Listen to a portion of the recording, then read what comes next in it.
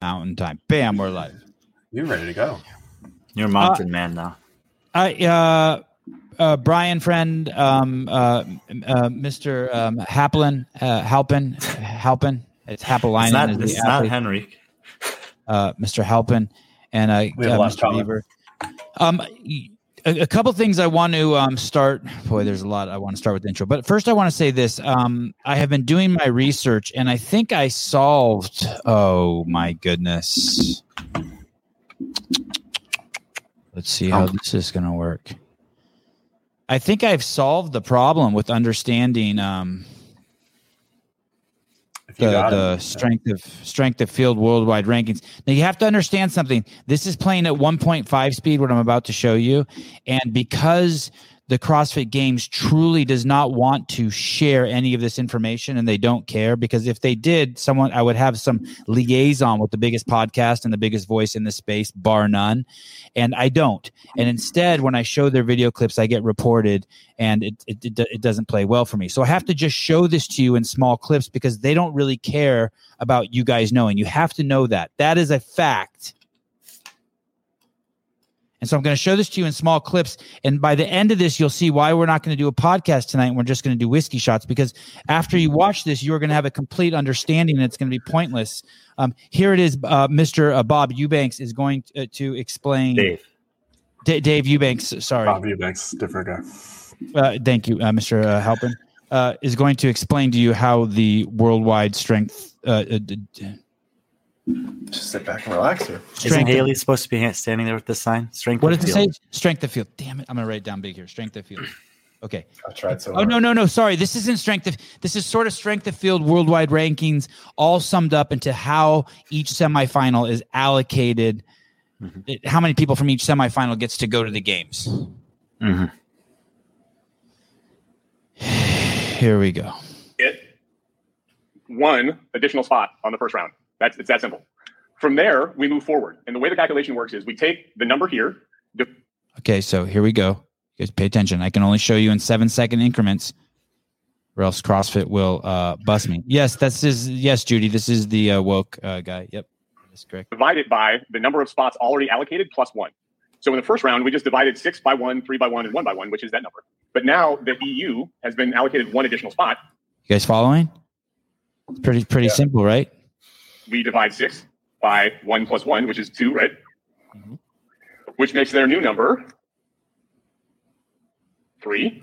Okay, you guys getting this? This is how it's allocated. I wish I could tell you I was taking this out of context. I've watched this 3 times. Okay. Since no additional spots were allocated for Oceania or Asia, they maintain their first round numbers. Okay. That's it. Oh, shut up, Chase. You don't know what the fuck he's saying. What do you mean, okay? So now we look at this. Based on the rules that we're applying to this, we say that Oceania is going to get the next spot, because if there's any ties on our board. Now, here's the thing. This goes on for 4 or 5 minutes. Thank God at 12:50, Adrian comes on and says, okay, I'm going to take a shot at this. And he does take a shot at it. And it's the kind of thing that when Adrian says it, you can understand it. But the second he's done talking about it, you forget. You're like, wait a second. How exactly does it work? And then then Adrian sums it up and kind of like mellows out your fears, because you're not able to hold the quadratic equation, the D'Hondt, what do they call it? The D'Hondt method in your head. You're not able to hold that D'Hondt method in your head that all the great governments are using. So Adrian makes you feel better that at the end of the day, don't worry. The best athletes are going to go. Just put your head down and work. And so, that's on the CrossFit podcast, 277 views. I don't think that's exactly what he says to the athletes. He says, pull up your bootstraps and get to work. Grab your friends and get inside the top 100. And then you'll get the most spots to go to semifinals. Yes. You can do it. You can do it if you live in certain places. I want to preface one more thing, too. And they didn't say this specifically, but very close, and I think I'm getting the spirit of it 100% accurate. CrossFit is trying to do 3 things. And I mean this with all sincerity and no hate. They're trying to present to you the strongest field. Where? At the CrossFit Games. No, they're not. Okay. Okay, fine. They're trying to get good global representation. One. Agree. And 3, they're trying to have a slight bias towards the redundancy of athletes coming back so that the narrative will have people in it, a thread and a narrative from year to year with people we can recognize. I think those are the 3 things, whether it's true or not, that they claim that they're trying to present. And I like that. And that's one of the few big picture things that I was able to take away after watching 3 podcasts where Chase had Adrian, Eubanks, and Becky Harsh on, which was just released. But there are definitely some huge red flags. And I do think that that's fair to identify those 3 things as things that they are attempting to do. And then to find the balance between those 3 things is, I think, where the challenge comes. Another thing that Adrian really wants to drive home is that there is consistency from year to year, like there has been almost every year, basically, where there's steps to get to the CrossFit Games, and those steps necessarily have not changed to any dramatic amount, meaning you do the open, then you go to stage 2, stage 3, and then the games. And those stages, those names of those stages have changed, sectionals, regionals, sanctionals, semifinals, but it's basically that same. This will be the 3rd season in a row that it's gone open, quarterfinals, semifinals, games. So there is consistency there. Okay, good. Annie Thorsdottir posted she is going indie this afternoon. I do also, I would like to say that being said, I would like to jump forward. The most interesting thing for me, if you guys don't mind, would you guys like to talk about the exemption thing? Because that... Mm-hmm. Can we start? You lead us. We'll follow. We're ready for all of it. Okay. So we'll come back to the math class in a minute.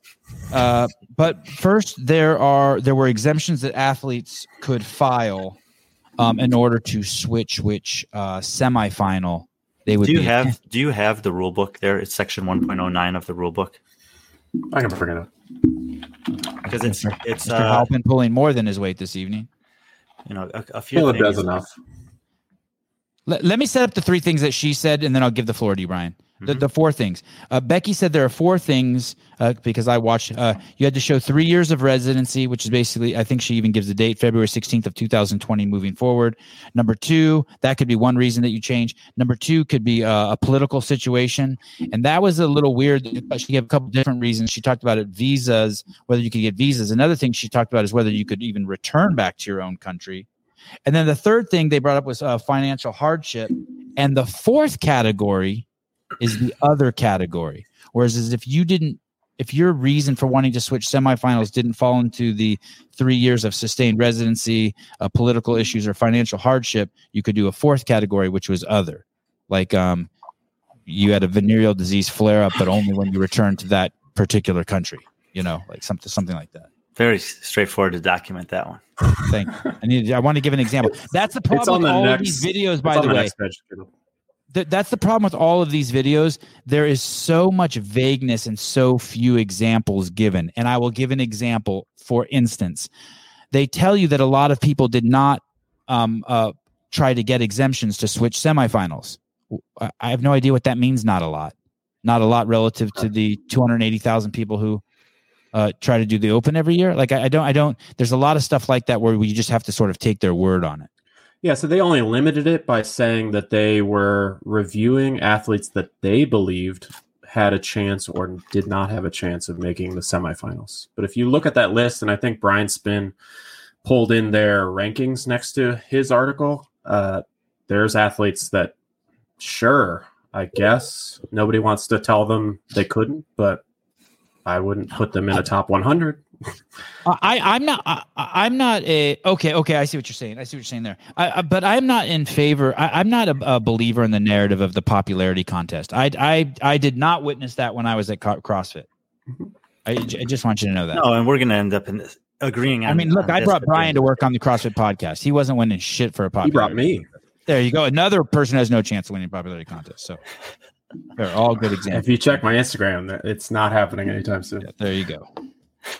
Me and you both. So I'm glad that you watched that, Sevan, and that you brought that up, and relative to what's in the rule book. And usually in the rule book, they have a clause that they like to include in various sections that says at CrossFit's sole discretion. Right. This particular section of the rule book, 1.09 in the bottom half, where they intro this idea of potentially applying for an exemption, they do have 4 bullet points. The 4 bullet points there are basically residency. It's below this, Caleb. Residency, extreme financial hardship. No, above that. Oh, what one do you have? Tell me this. This is 2022 rule book. I have it, Caleb. I'll grab it. It's worth.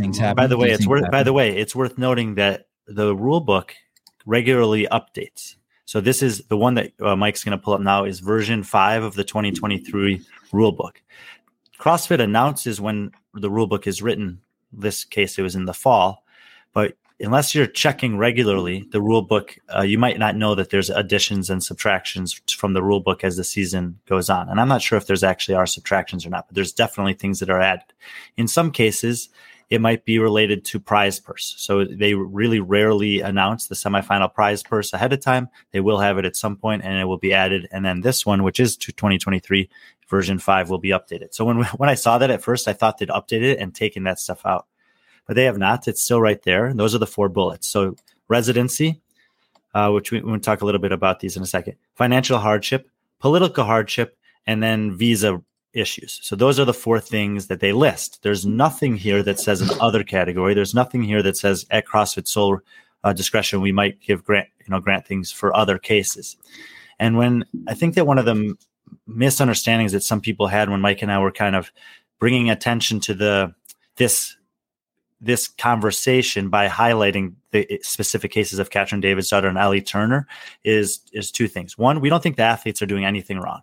The athletes got the rules, read you can click on here and go to a form where it says this in red there. They went through the form, they submitted, they talked to their teams, they came up with what they thought was the case they had to get an exemption to compete where they live, basically, and they submitted it. And that's all that the athletes can do. And it is not Katrin's responsibility, whatever CrossFit's decision is, or what it is for any other athlete. And we all agree about that. We also aren't asking CrossFit to release intimate details about any athletes. I don't need to know anything about the Katrin situation, except for she was granted an exemption and the reason, residency or visa. But we don't even know what it is, right? We don't know if it's financial hardship, residency, or the other, because Becky does say that there's an other category. Right. And what if it's that her boyfriend is suicidal and that if she leaves him, he'll kill himself? What if it's that? Like, we don't know. And I think it would be great to have a 5th bullet on here that says they're not listing in other categories, Brian's point. Other or extraneous reasons. And then all that I'm asking. But there is on the application, I guess. Can we click this button? According to her. Okay. I tried to bring it up and it's no longer. Okay. Sorry, Brian. Go on. Because it was expired February 1st. They brought it down. It had to be submitted by February 1st. If you never clicked on the form, then you wouldn't know that there was the other category because it's not listed in the rule book. The rule book is a public forum. I guess that link also was, and maybe we should have done that to find out. But I would want to have consistency. If it's in the form, I would think it should also be an option that's listed there, because otherwise someone might say, well, I don't meet any of those 4 requirements, even though I'm taking care of my mother this year and she has cancer. And if I leave, then I have to get a personal, whatever the example. Right. I have a dog and he has to travel with me. Then they might have clicked on the form and had a chance to pursue that. So I think it would be very simple to just put the other as an option there. Right. Either way, you were talking about their vagueness. So I don't see, it's past February 1st. I don't see why they couldn't put out a little report that says in year 1, we got 98 submissions for exemptions. We dismissed 50 of them as not being competitive, as it says in the bold there at the top, that they are relevant for a semifinal advancement potentially. And of the other 50 that we looked at, or 48 that we looked at, we denied 25 of them, and of the remaining, we awarded this many for visa, this many for residency, this many for political hardship, and this many for financial hardship. And that's it. And then I could look at it and I could say, okay, they approved Katrin for residency, which is what we're assuming they're approving her for. And as she said, she's been living in the United States since 2015. The rule as it's written says, by the way, it's fair for us to assume this. If you don't give us the facts, it's okay that we assume stuff. And anyone's like, oh, why are you guys talking about this? You guys worry about such little details. There's so few athletes that care. Hey, listen, there's only 40 men and 40 women who go to the games. You have one of the biggest female names who just got an exemption. And you have this other girl who comes from one of the most interesting regions where the greatest CrossFitter who ever lived, Oceania, Ellie Turner's coming from that region. And she happens to be mating with the potentially going to be one of the greatest CrossFitters who ever lived. Already is one of the greatest CrossFitters who ever lived and training with them. And if that's not an exception, in the other category, I happen to be training with the greatest CrossFitter alive competing today, Justin Medeiros. I mean, so don't. I know that there's some smug motherfuckers over at CrossFit right now. Be like, oh, these guys are dragging this out again. Hey, you're lucky we're dragging it out. You're lucky the most popular podcast in the group is talking about you. Okay, sorry, Brian. And we can, in the case of Katrin, we can make the assumption because we can look at the other three. We know she's not in an extreme financial hardship. We know that there's no political hardships preventing her from traveling to and from Europe because she's been regularly doing it with no problems. We could, but there is a lot of gray area with the visa. Visas are always a little bit touchy. Sometimes they change. Maybe in the process of trying to get citizenship or something in the U.S., there's something going on. And you know what? If it just said Katrin Davidsdottir, approved visa, I would have no questions. I would say, oh, she must have something going on with her visa. Why doesn't she share it? Who cares? How personal could it be? I mean, she basically did. She said she's been living here since 2015. And we know that. The problem is last year she was in Iceland for half the year. And it says in their rule, sustained residency in a single country outside of the athlete's country of citizenship. If they're saying that, if that's the clause that they're saying, because it says outside of the athlete's country of citizenship, that she can get away with living in Iceland because that is her country of citizenship, then explain that to us. Maybe because Ellie Turner had to spend some time in Canada because of visas are complicated. So she spent some time in Canada, spent some time in the US, and maybe that counts as two countries. And if that's the case, okay, then tell us. But as it is on paper, it's confusing why she could live in Iceland for half the year last year and still be counted as sustained residency, to the point where I think it's more of a where's your mail going, and it doesn't matter if you're there or not. I would also like to say that, sorry, Halpin, when Ellie was in Canada, if I remember when we had her on the show, that wasn't by choice. That was for political reasons / visa reasons. She was dealing with red tape. She wanted to be in the States and training. Okay, sorry, Mike, go ahead. Just to add for Katrin, do you recall that at the games she was possibly going to be the alternate if Lauren couldn't compete? Oh. She was. So with that, as far as I read, you're talking about on the team. You're talking about on the team. Yeah. So yeah. Wow. If you look at last here comes the nail in the coffin. People, brace yourself. If you look at last year, there was a team that was not allowed to compete because an athlete lived more than 100 miles away from his affiliate. Now there's an athlete that's claiming that she was an alternate on the team, and as far as the rules go, they're a little muddy, as most of them are. There isn't rules that say something for an alternate, but it basically says if you are to use an alternate, that they were at the Open at the same affiliate and followed all the same instructions. So with that, we are stating that Katrin for that process was capable of at least attempting to say, because she never actually was an alternate, of attempting to say that she had the capability of being an alternate for Team Reykjavik. So that would mean that she followed all the rules to a T. She was at that affiliate training primarily, and she had mailing addresses, same as Khan, same as Tola, who we all remember had to move there on very specific days, be there on very specific days. And because of that other team, we got a very clear picture that they were even having to keep tracking of journal entries and time cards and whatever else. So we're to say that the same athlete can say that she did all of that for 6 months for that team and then also somehow lived in the United States for 3 sustained years since 2020. So hold on a second. Let's let this one breathe. Brian, did you know he's going to come on here and drop that bomb? I knew it was possible. Holy shit. Does everyone here get what he's saying? How is she going to be on the Iceland team when one of the rules is that you had to live in Iceland, and now she has an exemption for being lived in the United States for 3 sustained years? This is well, it's not impossible in this era. Anything's possible in the woke era, but this is weird. And just to be clear, on do you have any explanation for it, Mike? Can you give him any wiggle room if you were CrossFit? Is there anything you could throw out there and be like, well, actually, I don't know that they didn't go and ask if Katrin could compete, and then they found out that she didn't actually live there or that she wasn't following the standard rules, and therefore that was why Lauren had to compete. But we did see the videos of her competing in Iceland, under Yami's tutelage, and we've seen on the Doders podcast that her and Katrin are in the same room.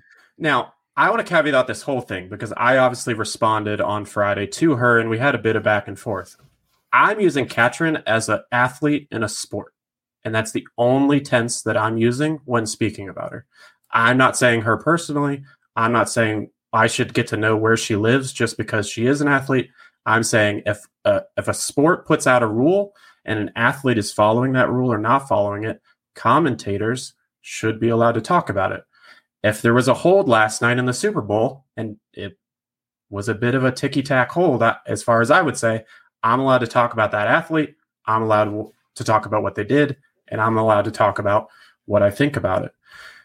That's all I'm talking about. I'm saying, how do these rules compute with the athletes that are having to follow them on the field and in these cases off the field?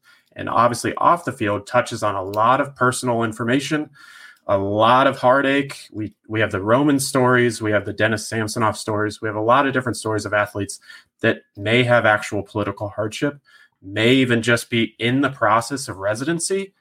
But to be clear, CrossFit even talks about if you are applying for new citizenship and how that's supposed to work.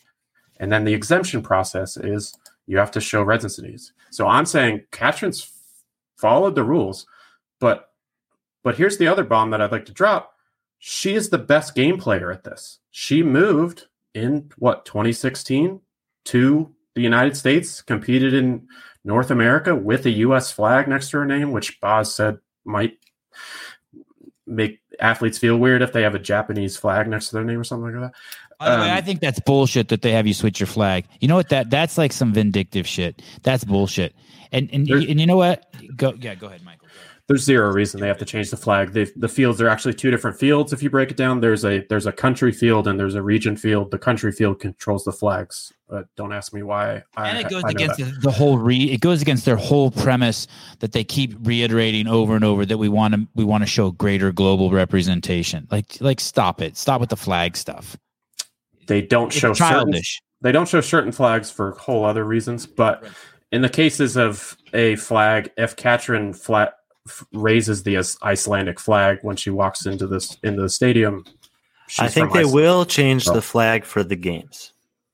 I think that they will have the flag of their citizenship at the games. But I don't know. It didn't seem like that with what Adrian said. I also want to. No. It specifically says this though, and this is what and if that's what he said, that's great. And this is one of the problems with CrossFit recently is that there's not consistency across divisions or across platforms that they're disseminating information. But this is what it says on the article, which is called Athletes Granted Competition Region Exemptions.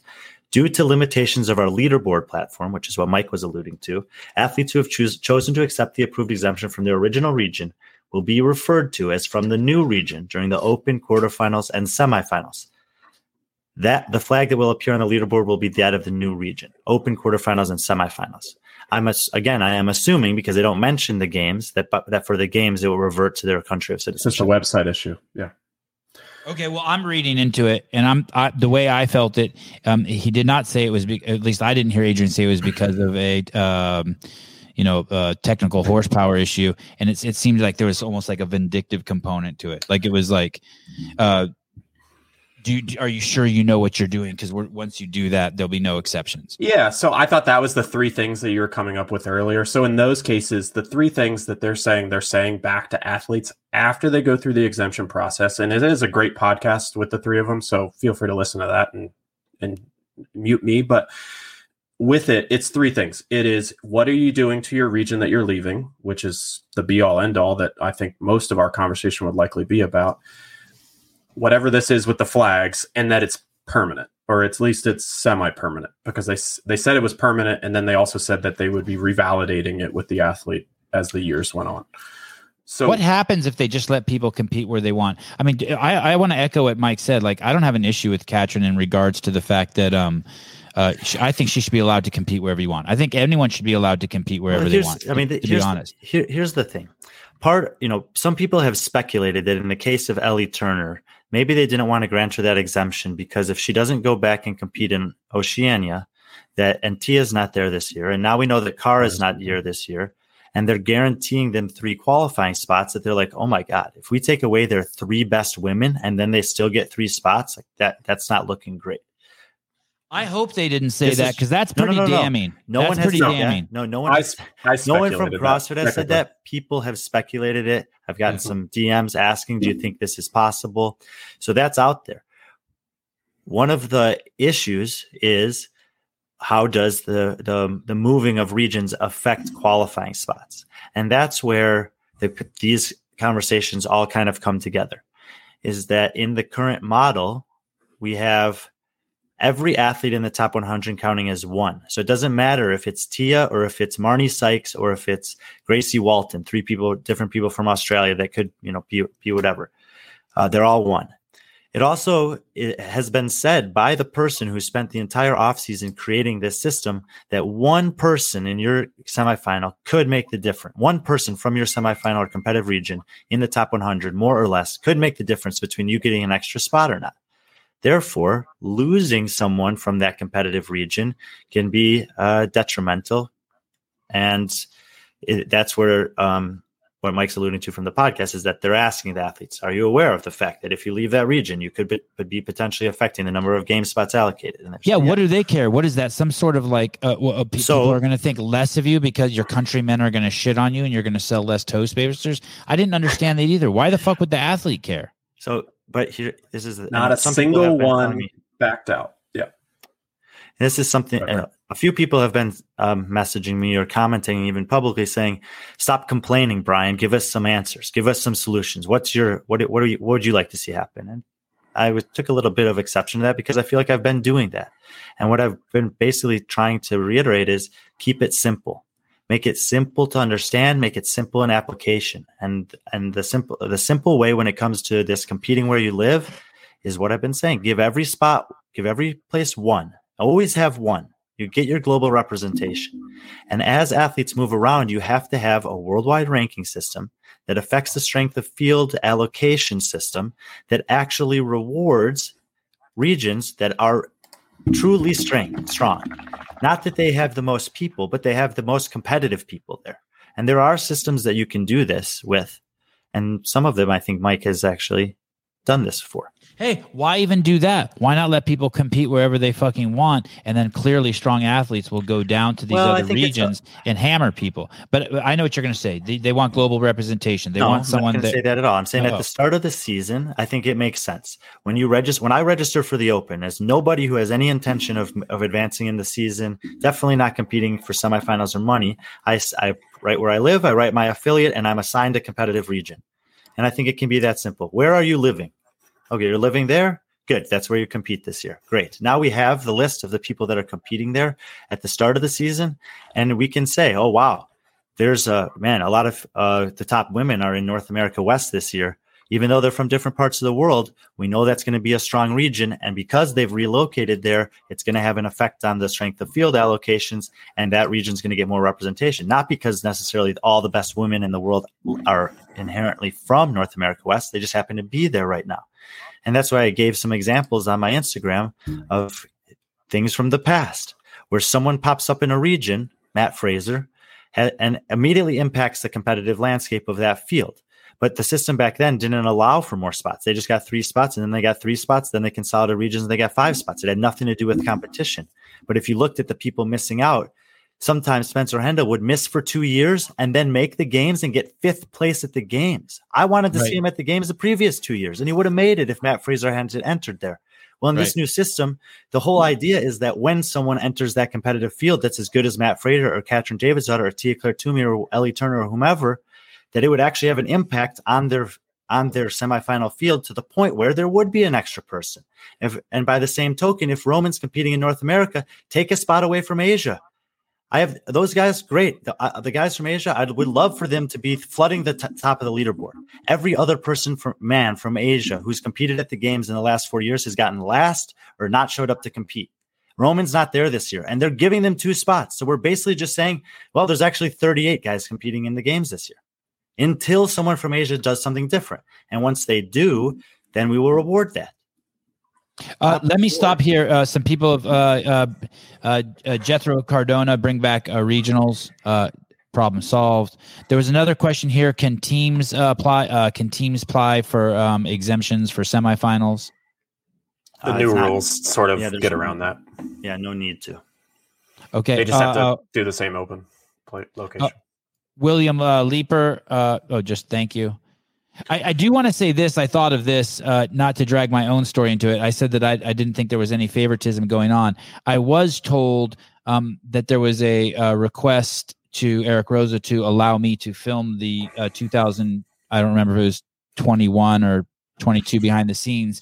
It was probably 21. And Rosa's response was, no, he makes Katrin uncomfortable and made Katrin cry. So we don't want him to film the behind the scenes. So, I mean, maybe I should strike. And I do believe that to be true. I have multiple sources. So maybe I should think that maybe there is some favoritism. I should. I don't know. But I still don't think there is. Hey, Caleb, can you bring that screen back up?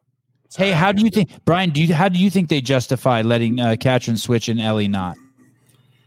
I think that because I've read through these rules very specifically, I think that where it says sustained residency, that she can prove that she's been a resident of the United States for a long period of time in a single country outside of their country of citizenship. So because the only other country that she was living in the last year was Iceland, which is her country of citizenship, I think that that's how they're justifying the fact that even though she wasn't physically in the United States, she was home and still had a sustained residency, getting mail. Her residency that she applied for was still effective during that period of time.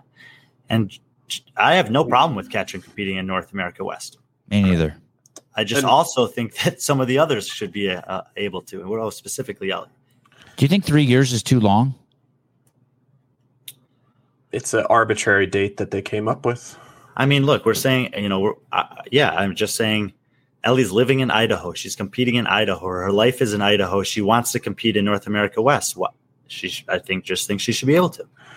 I think there is a drastic difference, and it would need an exemption type process to say, like, wait, are you going here because you think you can beat everybody else, or are you going here because you actually live here, because you actually have a loved one here and a home here and whatever. Isn't there some irony there, Michael? Because it's going to be easier for Ellie in Australia to qualify, isn't it? Yeah. Isn't there some irony there? I mean, she just got the easiest road ever that she's had competing. So did quite a few other Australian women down there, with Cara and Tia not there anymore. So yeah, there definitely is. She's not hard off from a competition standpoint. She's a hard off from a coaching standpoint. Her coach is coaching the best in the world, Justin Medeiros, the same weekend that Ellie is competing. They have one coach. There's a question here from James Krikava. Why can't we just take the top scores no matter where someone is from? Everybody does the same workouts and top athletes advance.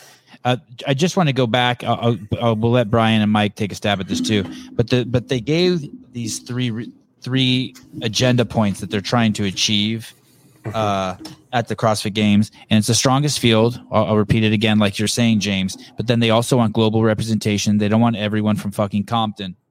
And they want to make sure that people who got in previous years could come back a second year. So we have there's a narrative for media purposes. They want it so that at least there's some recognizable names that stay in the sport. And so I think those are the three things that they claim that they're trying to do with this. And that third thing is going to happen anyway. I know. I agree with you. Sorry, I didn't mean to say I know. That sounded like a dig.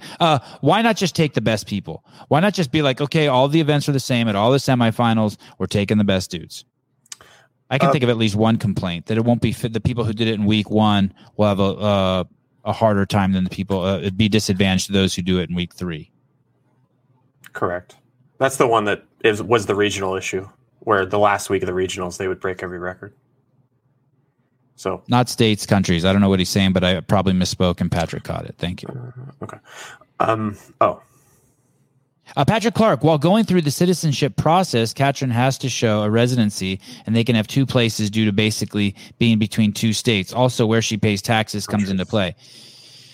Here's the thing. It's not enough to just prove it on paper. That's the problem. That's what we're saying. Like, are you saying that if Ellie just went down and could just prove that she lived here for 3 years, that would be enough, even though if we all knew she was lying? Like, it doesn't matter whether if Katrin can show that she's been here, lived here since 2016. Well, we saw her go to fucking Iceland, and that's not sustained living.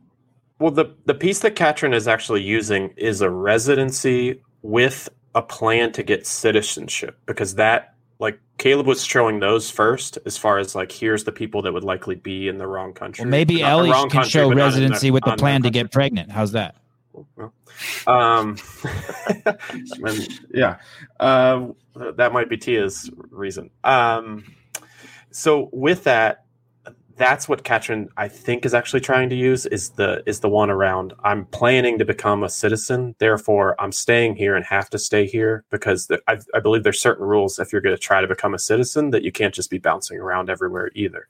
And then CrossFit does say if you switch citizenship midway through the year, then you don't get to switch. You just. I would also like to say that I'm pretty sure she said she was homesick, and that's why she went back there.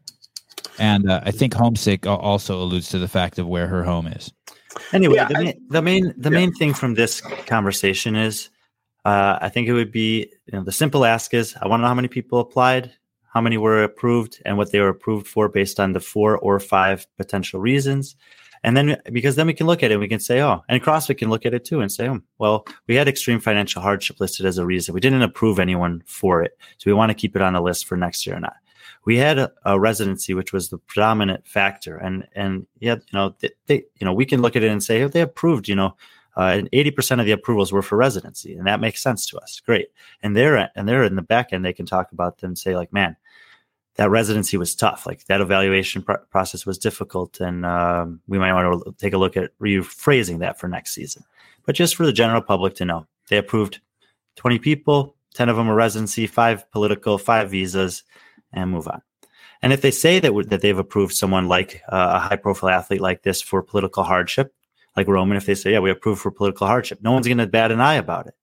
But they don't tell us why they approved him. And while it may seem obvious, he was able to travel to South Korea last year. Was it expensive? Probably. Was it risky? Probably. But he was able to do it. And there were some other guys and girls that were not able to do it that we haven't seen show up on the exemption list yet. And I don't know if they've applied for it or not, but they're not there. Jennifer Pacheco says, where is it? Granting Ellie an exemption would be the ultimate in favoritism. I could see, if you want to say granting Ellie an exception would be the ultimate in a failed system, I could understand, or something like that. But in favoritism, no, it wouldn't. I think you need to reword that. Because I don't think it's any favoritism that we're necessarily addressing. We're just trying to figure out how people jump through those loops. I have actually a great one. Can you pull up this draw your dagger one? It says, Mike, why don't NA athletes have to? This is actually a perfect question for any other region to want to say, because they've made these regions separate. There are 7 of them. There's not 6. There's 7. So with that, why? Can I read this question before you answer, Mike, for people who are listening? The question is, Mike, why don't North American athletes have to do anything special to switch from east to west, a la Miss Spiegel? Correct. There we go. Okay. Thank you. Sorry, not used to this. So you're doing great. I might have you on again. With that. Oh, well, we'll see how it goes. There is no process. You can go move wherever you want. As long as you are starting the open like Danny is at Invictus, or you're starting the open somewhere on the East Coast and you want to do it there, that is all that you have to do. There's nothing. So any North American athlete, and we could go for as long as you want talking about how privileged the North American athletes are in this process. Any North American athlete can do whatever they want.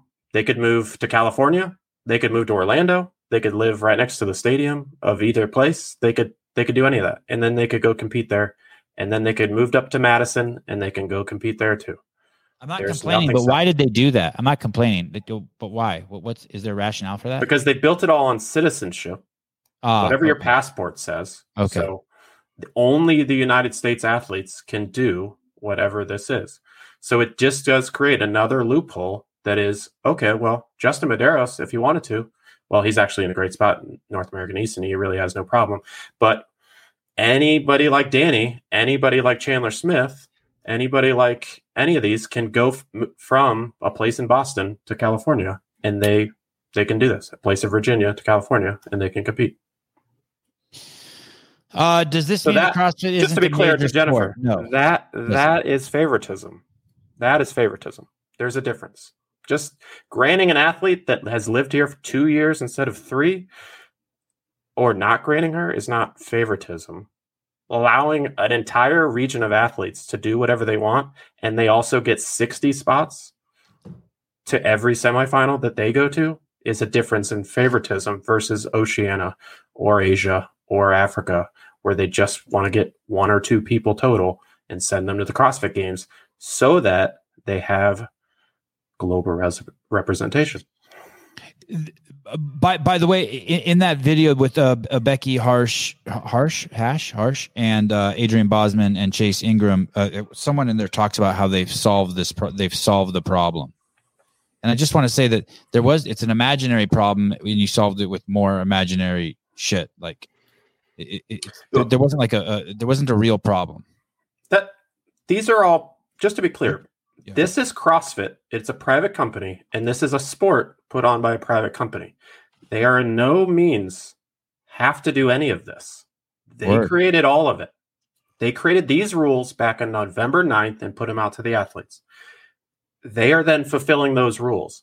They could change them tomorrow. They could change them next year. They can do whatever they want. It's their ball. They could take it home with them, and the game's over. So with that, it's hard to stand on any rule that they create and just go, well, the rule's the rule. When the person that wrote it is then explaining it and saying, well, unfortunately, the rule's the rule, and this is how it works. When you can just say, hey, you made it up. You just made up this game yesterday. If you're saying that's the rule, you can change the rule. But within that, every sport has rules. There's people that manage those, and then there's people that advise and do all the math and say, hey, did that work the way you think it should? Well said. It is their toys and their sandbox. They also said that there's a lot that this decision isn't made by any single one person in the podcast. Adrian makes sure it lets you know that it's a group decision. Not Adrian based. Yeah, but like that, I like he says it like that's supposed to be a good thing. I don't understand why that matters. Maybe give us a list of the people, then maybe I'd be excited of who is involved. It tell you a little bit something about how about those people. Becky also said that people who didn't get the exemption were fine with it. I want to correct her on that. I think what she meant to say is not a single fucking person who didn't get the exemption was fine with it. No one applied for the exemption, Becky, and you told them, no, you didn't get it, and they were fine with it. Let me tell you, no one was happy. No one applied for it so that they could be rejected. Not one. I'm willing to bet. I can voice one athlete that is not fine with it. Yeah. Well, none of them were, or else they wouldn't have applied for it in the first place. I mean, you can't say there's none when we could at least all probably say one. Right, right. The math guy has spoken, and so is the emotional guy. Now you have both sides of the. I want to throw this out there too. What about allowing all previous games athletes? Well, that's actually a constant rule. Some sort of exemption allowance. That's actually a constant rule. The previous games athletes. Because Ellie's the previous game. You're saying games athletes. I was saying. Allow. Yeah. So that was just because people say to Brian, well, what's your solution? Well, I think that would help if you allowed games athletes a little more privilege. Again, and you kill multiple birds with one stone because it also keeps the narrative going. My piece is just it's obviously already a by request review. They can look at an athlete and go, did you finish 6th? Then you want to try to finish 5th, or are you just trying to live with your boyfriend in the Pacific Northwest?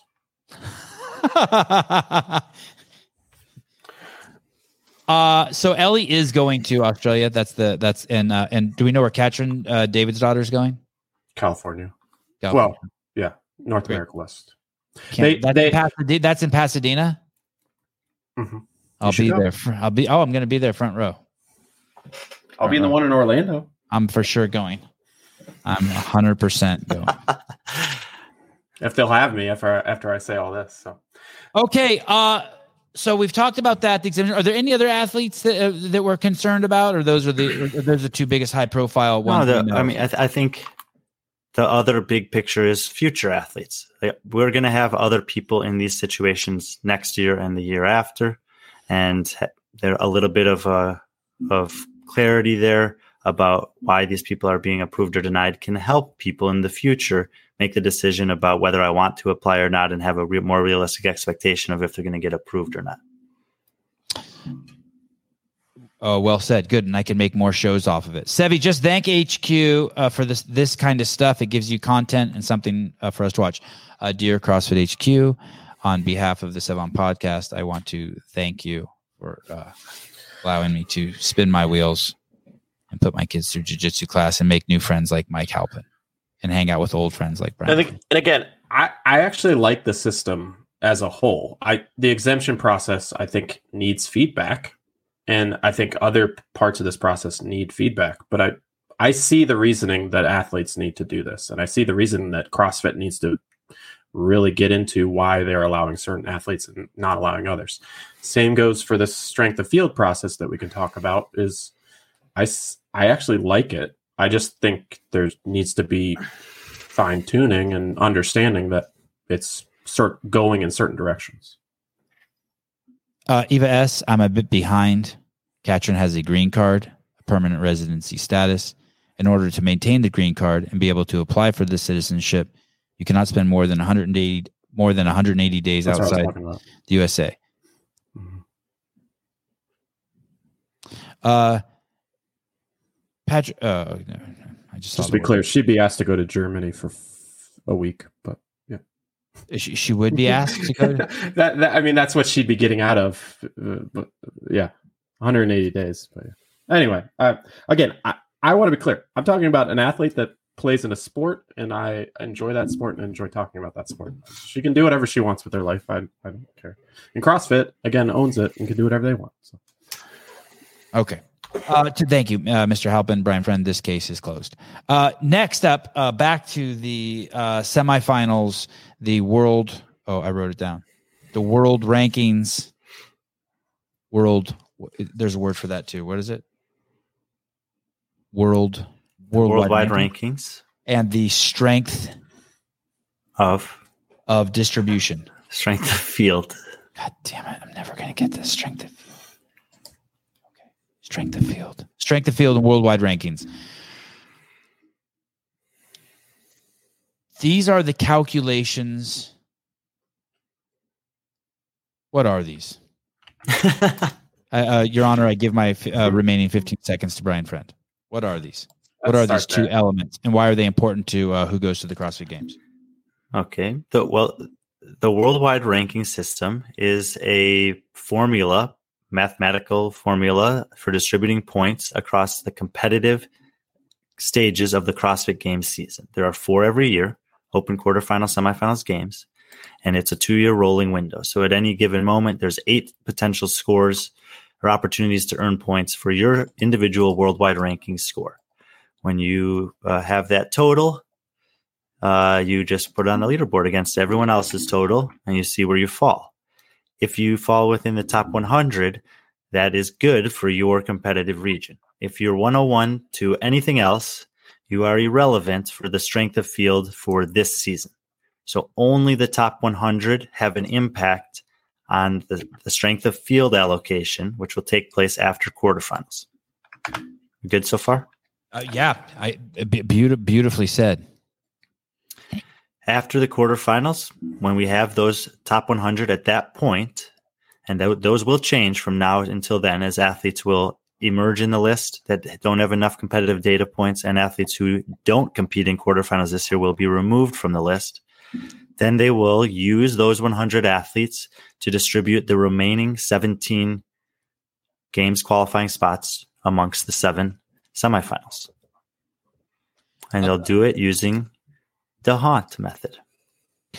Brian, quick interruption here for you and Mr. Halpin. Jose Manuel Zumoza Montenegro Unpopular opinion: athletes who are worrying about this stuff are not real contenders for first place, except for Roman. I don't think that they should be. Is he probably talking about the exemption process? Oh, maybe. Okay, he's behind. Okay, if it's just all the drama, and I talk to athletes, there's some of them they're not even on the top 100 list, and they're supposed to be. Every single athlete that talked to me, this is not a concern for them at all. Like no one's losing sleep over this. They're focused on winning the games or making the quarterfinals or making the semifinals. Yeah. They're not focused on it until it becomes them who somehow gets damaged by it. Also, that part. Yeah. I completely believe that Halpin is you're talking to athletes and that they're saying that thing. But when you look back historically, in every regional that we've had and in every semifinal that we had, there's a limited number of spots. And in many years, there are examples of regions around the world where all of the people in the qualifying spots make it to the games and do great. And then you wonder, well, what would have happened if it had one or two more spots? What did we miss out on by not allowing extra spots in the obviously strong regions? One of the things that I was most excited for this is that finally we can actually have a distribution outside of the guaranteed spots to check the box of global representation, which I do think is fine. That finally we can have the rest of the field actually be reflective of the current competitive landscape of the game's athletes. Oceania this year is a great example because when first the worldwide rankings system came up, and even when they were first announced, many people said, finally, Oceania is going to get the spots they deserve. And in particular, they're probably talking about the women's field because we've gone over it many, many times that you just, Maddie Sturt made the games 4 consecutive years when they had 5 spots. She did pretty well at the games, finishing 19th, 20th a couple different years. She's getting older and better and fitter, but they reduced their spots to 3, and she was never able to make it back. In the meantime, don't worry, we got Julia Cato, so don't worry. In the meantime, the women that were making it from Oceania were doing great. We had 3 in the top 13 last year, including the winner. But there was no way for them to earn more spots. So we thought, oh, this is going to be amazing. Now Oceania turns out doesn't need any more spots this year because the top 2 women are not competing there. And so that depth of field is now different. And then that should be reflected accordingly for this year.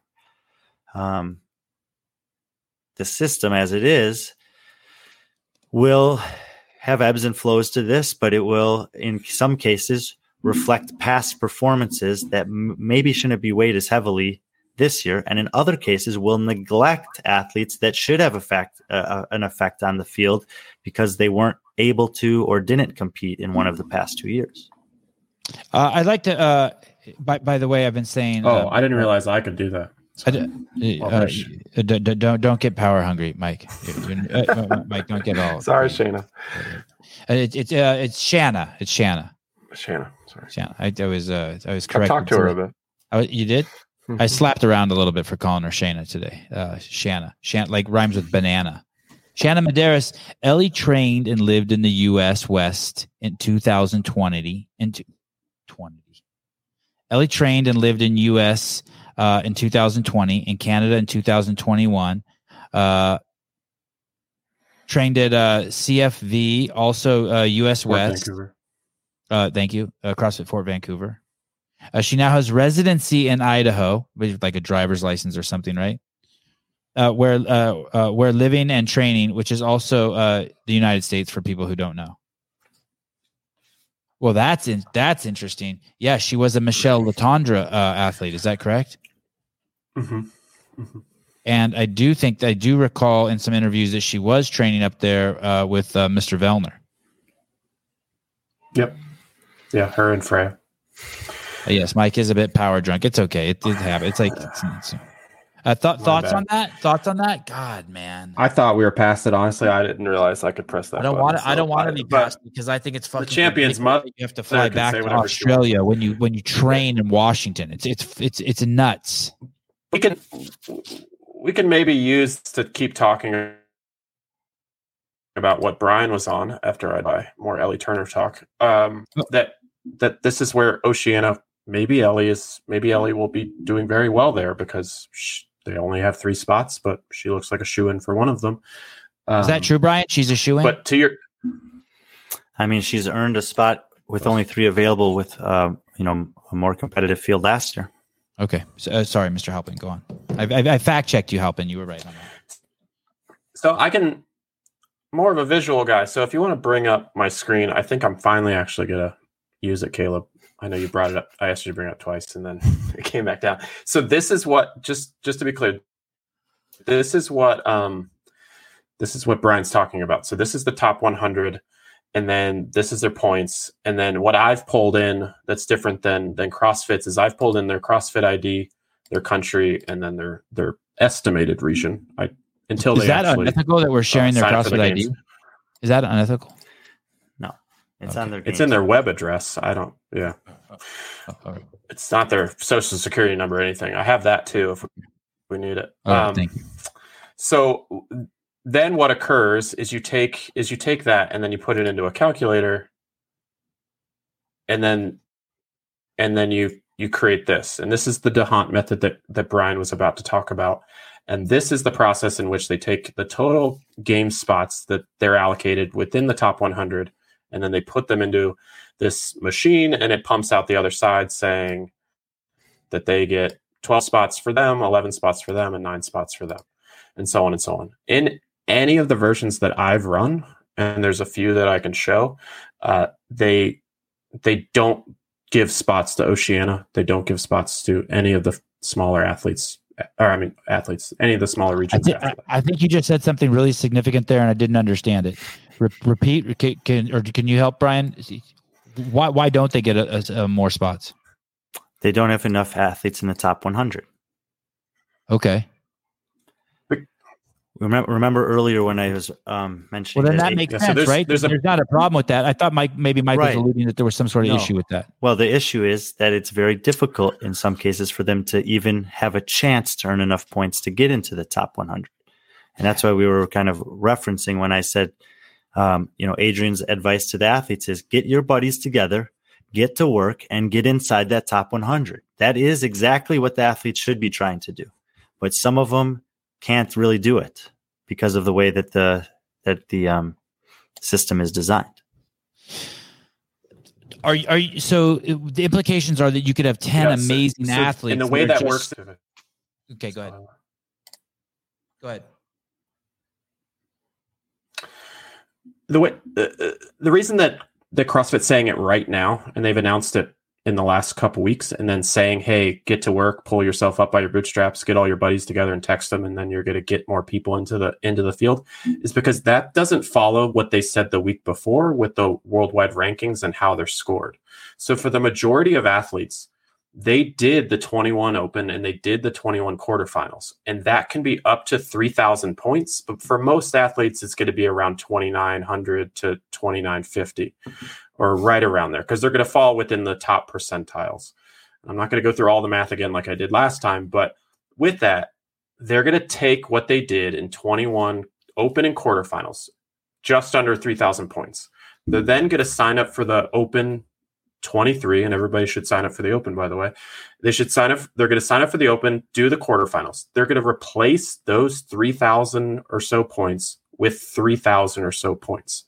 The only athletes that will actually move up the list are athletes that were the flash in the pan, that didn't compete in 21 or couldn't compete in 21.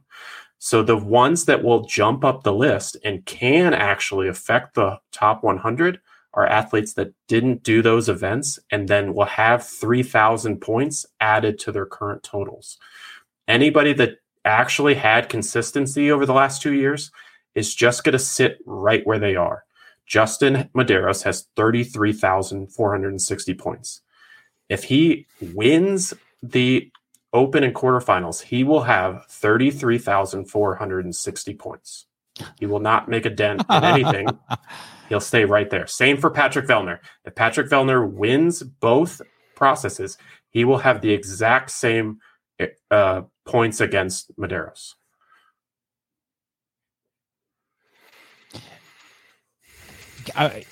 Do you want to say something here, Brian, before I read something that Mr. Spin wrote? No. I want to get specifically to what the implications are about it being more. This is the way. Let me tell you how I'm understanding it, and then you tell me if I'm right or wrong. What you're saying is that a region might have 10 really, really good athletes in it that deserve to go to the game, but because they don't represent well in that top 100, they'll never get more people to go to the semifinal, and we actually won't have the best people going to the CrossFit Games. Is that what you're concerned about? And we've seen that with Australia and with Europe. Yeah, that's a decent generalization. Halpin, you can talk shit to me. Oh, no, it is. And it's clearer actually in Europe than it is in Oceania. Oceania's smaller and an easier case, but the European women are the ones being held back the most at this point. Let me tell you what you guys are competing with with Mr. Spin. Which one of you could be replaced at any time by Mr. Spin, just so you know. Okay, he wrote this on the internet. Ready? The only way for a region to get more athletes in the top... Oh, there we go. The only way thank Caleb. Geez, no one can replace Caleb. The only way for a region to get more athletes in the top 100 is to not have the same athletes year over year earn spots to the CrossFit Games. That's because just 1 year at the Games solidifies your top 100 ranking for the next 2 seasons. That's basically what you were explaining, right, Mr. Halpin? He was talking about the opening quarterfinals, so there's a little separate things, but continue on, and then I'll help you out. Okay, thank you. The regions with more qualifying spots have a higher probability of different athletes qualifying in a 2-year span, thereby increasing the number of top 100 athletes. It's a vicious cycle. What is that vicious cycle he's referring to? Okay, so this is my main issue with the system, is that it's a system that's forward-looking, meaning we're going to apply the worldwide ranking system to the strength of field in a month, basically, for the upcoming season. And then we're going to use this worldwide ranking strength of field in looking forward into the future. However, in its origin, which is what it's in right now, it's dependent upon results from the past. And the past system was not a level playing field. And specifically when you look at the points allocations. So what Mike was saying is that all of the athletes who are competitive to be in the top 100 are going to get between 2,950 and 3,000 points. Mm-hmm. It's almost a negligible amount in the 2 first stages of the Open. The opportunity to earn points in the system are in semifinals and the games. Last year, 120 men and 120 women from North America had a chance to earn points at semifinals and or the games. That's twice as many men and twice as many women who had the chance to earn points at semifinals as the European men and women. And the European men and women had twice as many athletes, men and women, with the opportunity as the other 4 competitive regions, which is what they're being called now. So there are, and what Spin is alluding to here is that it's better to have the turnover, especially in your games qualifying spots, because then you're going to have more athletes elevate into the top 100. The problem in the small regions is that the best people are so good that they're always absorbing all the points. So they won't have enough athletes because the table is not uniform across all the regions either at semifinals. There's a big drop off in points after first place in the smaller countries or smaller continents. And therefore, as long as they have one of the best in the world, a Roman, a Guy, a Tia, a Ricky, that's just winning, the other athletes won't be able to get enough points because there isn't enough opportunity. So the combination of those 2 things means that the system is every single year going to be rewarding the places that have athletes with more opportunities to earn points, which is in North America first, Europe second, and then everyone else. The irony is that there's nothing they could do if they weren't that good. If there wasn't a Guy or there wasn't a Roman Krenikov, it wouldn't matter if it was close between 2 athletes, is what I'm saying, because those points that they get between the Open quarterfinals and semifinals are so insignificant compared to the games. The vicious cycle is just at the game. No. Well, if you win a semifinal, it's 4,000. That means if you're the fittest in Africa, one semifinal 1 year, that's 4,000 points. If you take 3rd place at the CrossFit Games, it's 4,000 points. Hey, Caleb, can you pull my screen up? I actually have all this. Aren't those other semifinals in those regions like Africa also allocated less points? Not. Yep, there it is right there. So the top okay, the top finisher in all the semifinals gets 4,000 points. The drop off for second is different across semifinals, and then the drop off for especially Africa is very significant. Like this third place athlete is getting 3,500 points. This third place athlete is getting 800. They both beat 27 other people to get there. Yes, it's a different 27 people, but they both showed up, did the same events as all these other athletes, beat 27 people in them for who could show up for that event. It's not like, again, athletes can just show up wherever they want and do whatever they want. So they showed up, they competed. This athlete gets 800 points. This one gets 3,500. They did the same events. And Africa is significantly lower because, again, and this goes back to how they did the original minimums.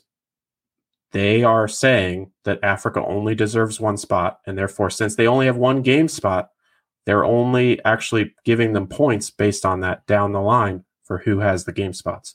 In these cases, since there's at least 5, they're all getting rewarded, which then creates this cycle that Brian Spin is talking about that says you'd be better off having these athletes trade these points over years than because that's the only way. Off. You have to do that. Yeah, correct.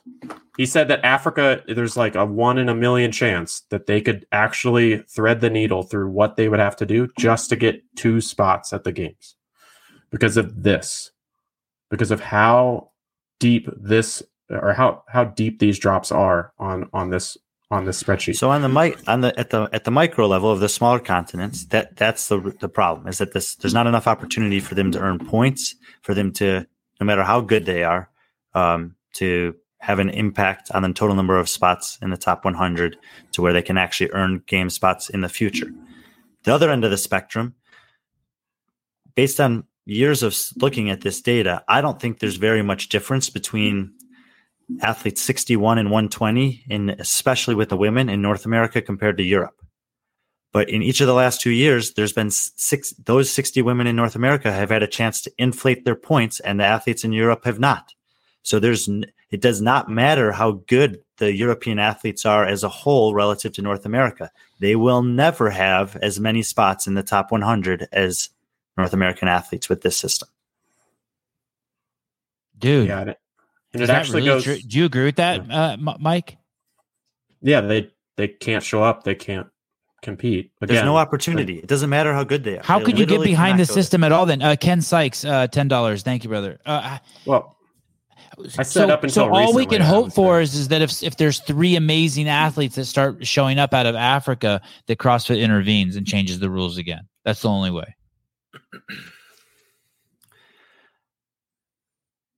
They have to, that, and that is definitely possible. I mean, there's, CrossFit has been saying, we want people to poke holes in this. We want to shore it up. We want to have a better system going forward. I asked these questions in the fall, and it's very similar to last season where I saw something, I asked about it, it was neglected, and then it became a problem. It's like, why would you want to make it public and make it available to everyone and then try to solve the problems when the problems are right in front of you 4 months ago and someone was asking them of you? Why would you not just say, oh, that's an interesting question. Let's dive into that. Let's explore that. I want to try to explain this to people who are slow like me, who have I don't know why I'm slow, but I'm going to try to explain it to you like this. The only way, the way each region, let's say there's, how many regions are there? 7 regions. Mm-hmm. There are 7 regions. Yep. And the way these 7 regions are allocated game spots is through their level of competition. And the level of competition is determined by what happens at the games. So if you can't make it to the games and garner enough points to bring back home to your region to make it so you get more spots, then you'll never get more spots. And so if you start in a deficit, you can kind of never dig your way out of it. God, there would be a great animation here. Yeah, so this gets back to this is I'm starting to get this now. Yeah, this is a really fucked up situation. what, Mike, going back to that other slide you had with the allocation of the points, what if they just allowed everyone to play on an equal playing field? How did they come up with these drops to go from 4,000 to 800 in Africa between first and third place? What if we just allocated everyone the same points? Would that at least level the playing field a little bit for each placement here? I ran that one. I don't know that I have it in front of me, but I ran that one and it doesn't change too much, but it does bring like 8 athletes from some of the smaller regions back into the most was 8, I think, and it was Oceania. So it brought a few more athletes in. Yeah, which probably has an effect of 1 spot. Hey, do you think that justifies, let me give a little love to CrossFit here. Do you think that justifies the fact of allowing some of these regions 2 people when you guys don't think that they should have 2? An automatic 2? I mean, I don't know. I don't think any region should have 2 at this point. That wasn't nice, Machen. Sevon's starting to sound like a socialist. So just to be clear, Brian has been very focused on one version of this, and it has been give everyone 1 guaranteed spot and then allow all the other 33 spots to be allocated in some way. So, and we can't change it all because just the data there, or somebody could just start from scratch if they wanted to. All the data's out there. I'm happy to help you with that. But in this case, You're I did, just give each region 1 spot and then allocate from there based on this system. Yeah. Yeah. So I still grabbed the top savage. 100 the exact same way. I only allocated them 1 spot. In that case, 2 regions don't get any spots. They just get their single one. And then Oceania and Africa, in this case for the women, get 2 spots. And then all the rest are still shared with the top. But the top actually starts to equate. Like it almost gets Europe women up close to North American women. And then it does drop off with North America West, who is in 3rd place there, regardless of who's there or what it looks like at the moment. Which is cool it's cool that he did that. That does not address the underlying issue of the fact that the North American women have had more opportunity to earn points in the past. So it's still that allocation is still based on of the current worldwide ranking system. But it would fix itself in 2 years. It would fix itself that way. No, it wouldn't. No, there still would this is just changing one thing. There still would be an inflated number of women inside the top 100, and it'll always be like that because they have more opportunity to get points. There's nothing that Europe can do about it. In this system that he ran there, Europe would end up with 12 spots, I think he said, and that's 1 more spot than they've gotten each of the last 2 years because they earned 1 through last chance qualifier both years. And North America is getting 22 spots, which is also 1 more spot. And this is what I've also been saying, is that basically all that you've done in this entire system is taken the last chance qualifier out, given 1 spot to Europe and 1 spot to North America, probably East. That's it. Do we need to throw out the whole D'Hondt method? We need to start from scratch, is what you're saying. It's a fine method for allocating. You're not going to like that. Take a deep breath, Halpin. The method is not the problem. We've said a few times the method is not the problem. The D'Hondt method, I've done this with some other stuff, is fine, and it will distribute the spots well if the body that it's evaluating is actually a representation of the competitive landscape, but it's not because the system is built upon a previous system that had nothing to do with competition. Mm-hmm.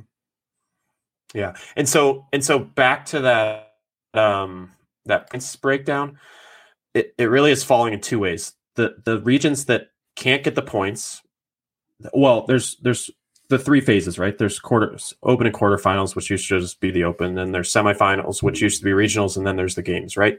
So with open and quarterfinals, nearly every athlete that's really competing within this is all getting the same points. So it's a wash.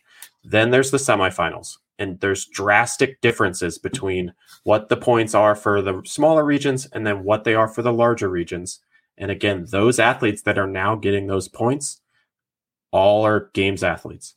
And then there's the games. And if you make the games and you win, it's 10,000 points. But if you don't win, if you're 39th or 40th, you get 25 points and 0 points. Damn. So the scenario that's currently happening is the winner of Africa, yes, gets 4,000 points, but then they show up to the games and they get 0. The second place in Asia gets, I think, 1,800 points. Oh, I have it here. They get 2,000 points, and then they show up to the games and they get 25 points. So they're not able to actually get people to the games that can compete, which is one problem, which is the sort of the global representation problem that we started with. And then they're not actually able to accrue points in just a way to get better athletes competing there. So the system's broken for especially Africa, but the other smaller regions like South America and like Asia, where we already have seen an athlete leave Asia, and we could see an athlete leave South America, they're not going to be doing well either if they're just left with these athletes. So then it's the strength of field number, right? It's the strength of field number can never be built up in these weak regions. You have to have at least 5 to break the 17 round process. You have to have at least 5. You have to have at least 5 what? 5 athletes in the top 100 to get awarded one spot when you get down to the 17th round. Wow, that's a strong, for those of you who are falling behind in this conversation like me, that's a really important data point. So, and how many does South America have? Do they just have one? Like, does anyone besides Guy break the top 100? Yeah. Sorry, you broke up, Mike. Who else? They have another guy? Augustine Riquelme. So they have 2. So they need 3 more. They have Augustine Riquelme. Yeah. Oh, they're screwed. They're screwed. And again, that they only can send 2 people. So those other 3 are already getting 1,000 points or less for doing the semifinal, getting 3rd, 4th, and 5th. And then they're done for the season. They can't get any more points. And then the other parts of their season, they're washing in and out 3,000 points. We've lost the chat. Fuck those guys. It's Heidi's fault. Brian, bear with me here and give me one more shot at this. What would, if this method is usable, what would it look like from the start? If you were going to use this DeHaan method, how would you and Mike launch it? Oh, I don't necessarily want to speak for Mike, but basically what I've been saying is that the system, and I think someone did acknowledge this in the chat, the system needs to start with a blank slate. You have to, and maybe it means that, 2 years from now, we'll actually have a meaningful data set that we can evaluate. But, I've said it for months to years now. If you build a system going forward off of something from the past, there's going to be inherent problems with it.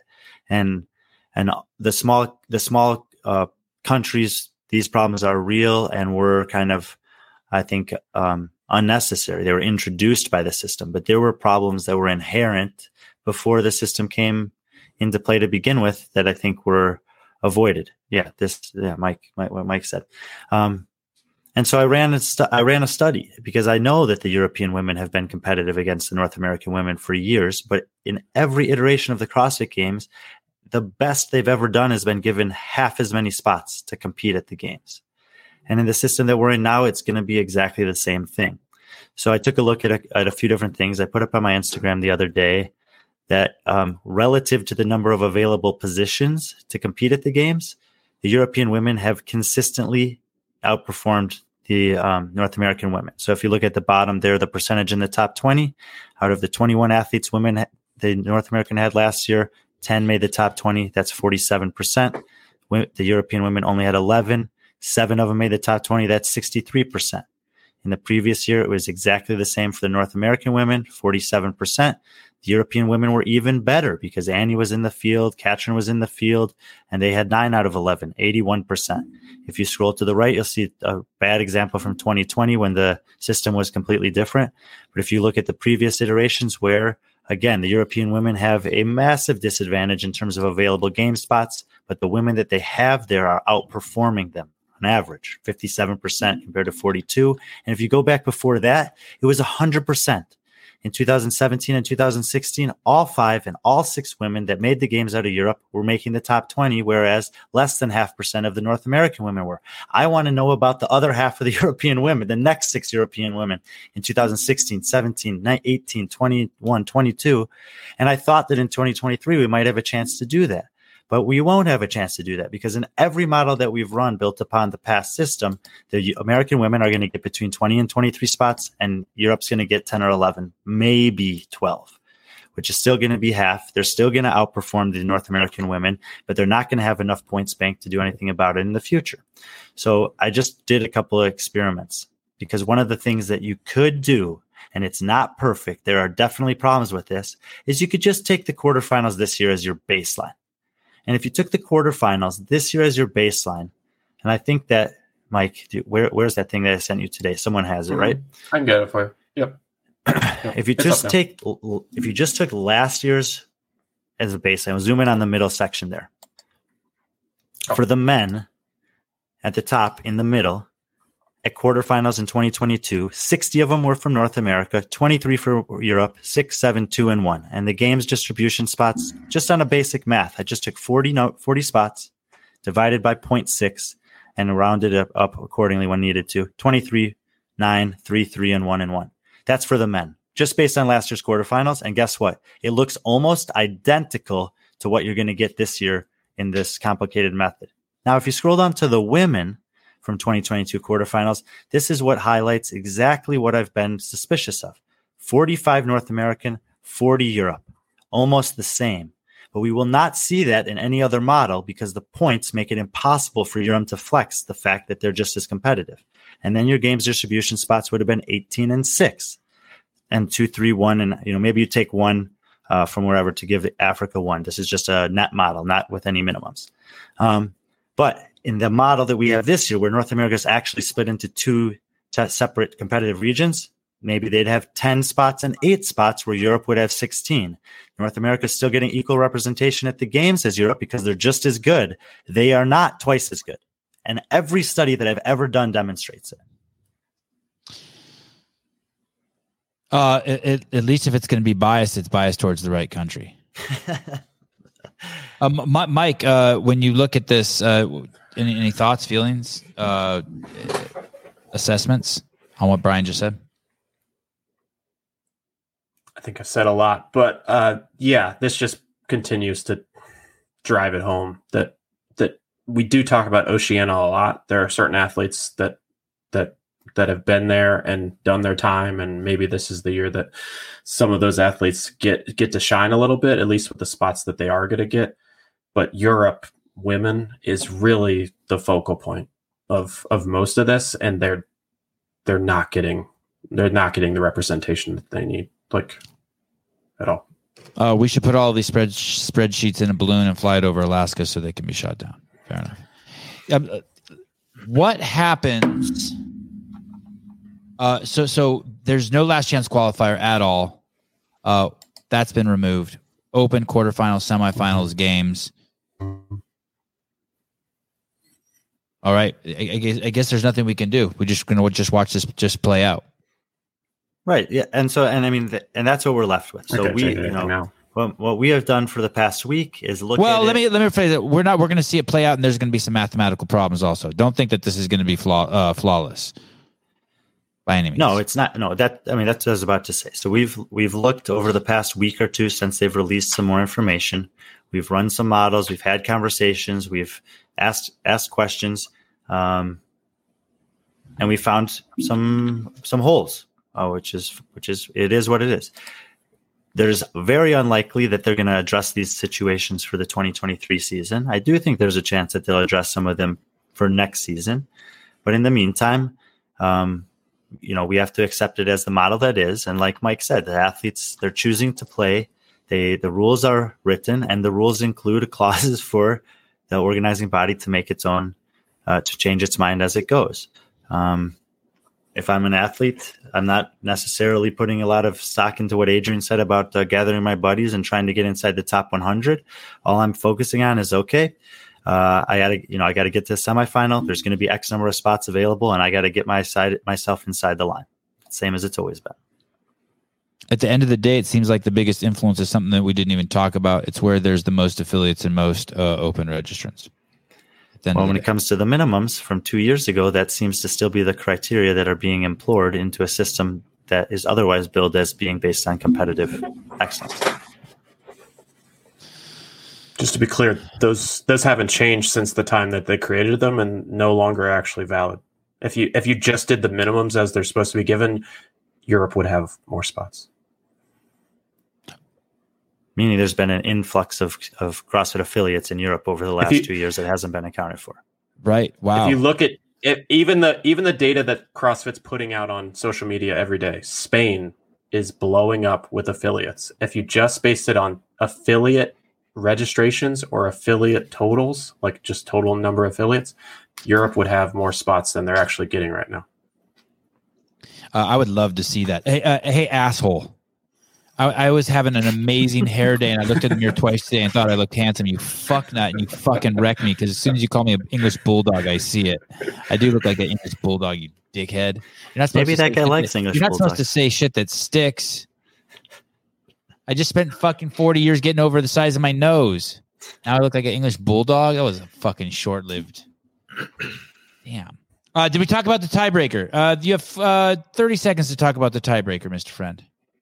What's he talking about? What's he talking about? In the DeHaan method, there is a potential for ties.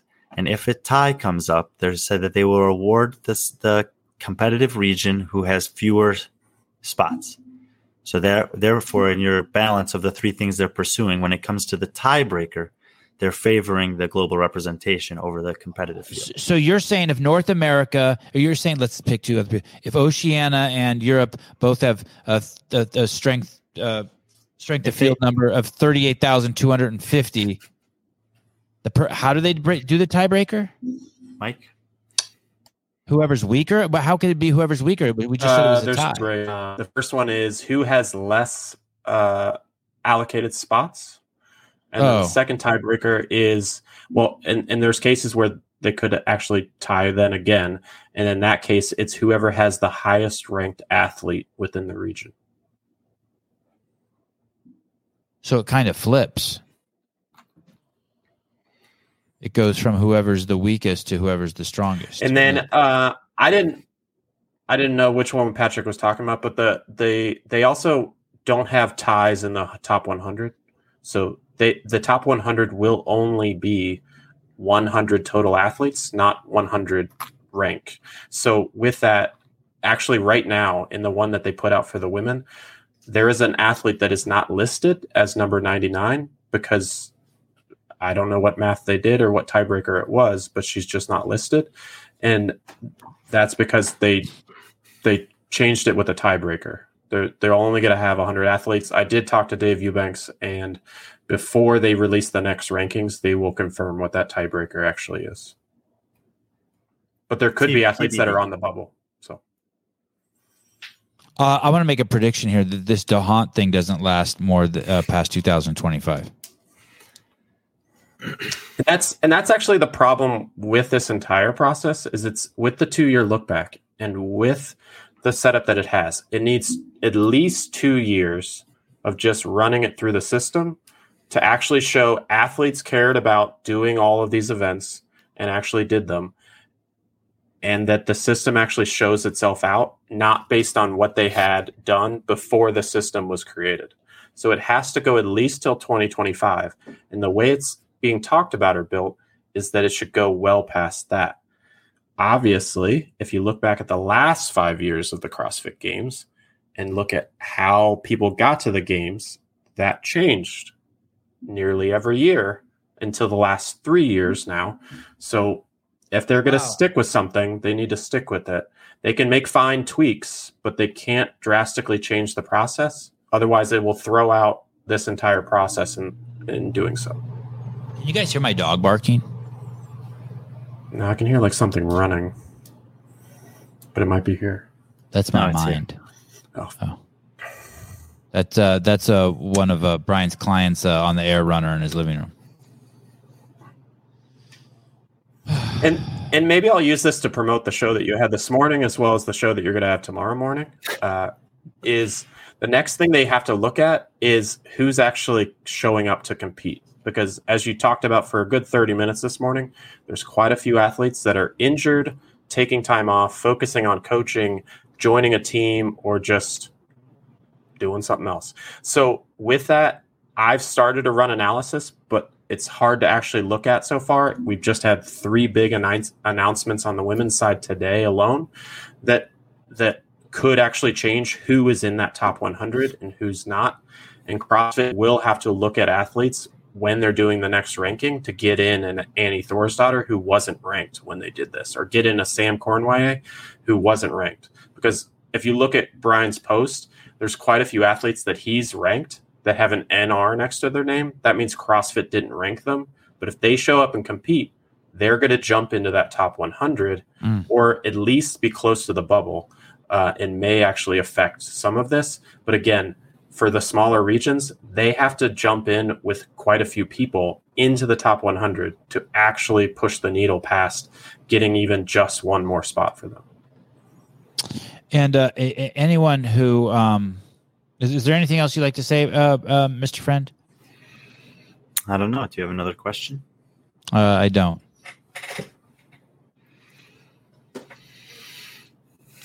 I think Dave Eubanks is going on with barbell spin tomorrow, and I think he's going to ask him some tough questions. So I'm looking forward to seeing those answers. Good plug. But don't watch that live. But just so you know, I just want you guys to know, anyone who wants to understand, here you go. Which leaves them with the 2, 1.5 and 1 transfer over, right? Mm-hmm. What's the higher number this round? 2.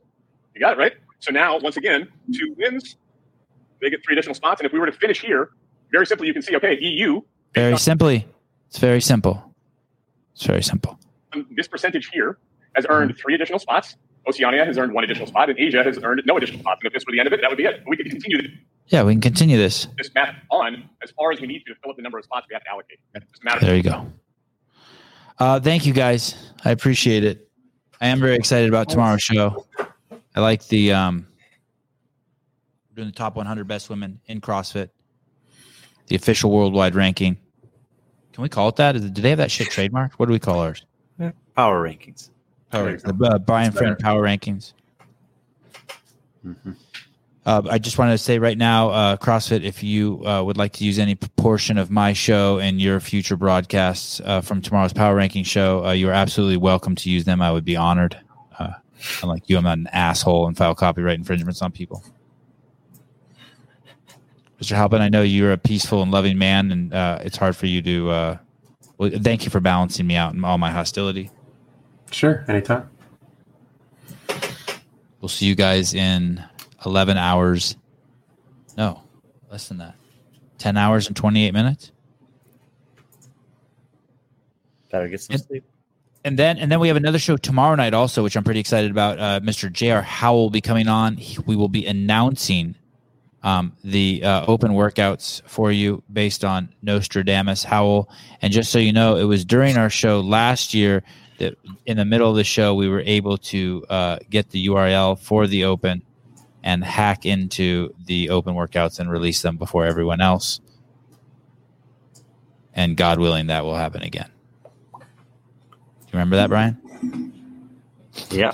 That show was fucking great. I remember when you called Dave about it. That was pretty good. Oh, my goodness. It's going to be hard to top last year. Okay. Love you guys. Mr. Beaver, thank you. See you guys in 10 and a half hours. Bye-bye.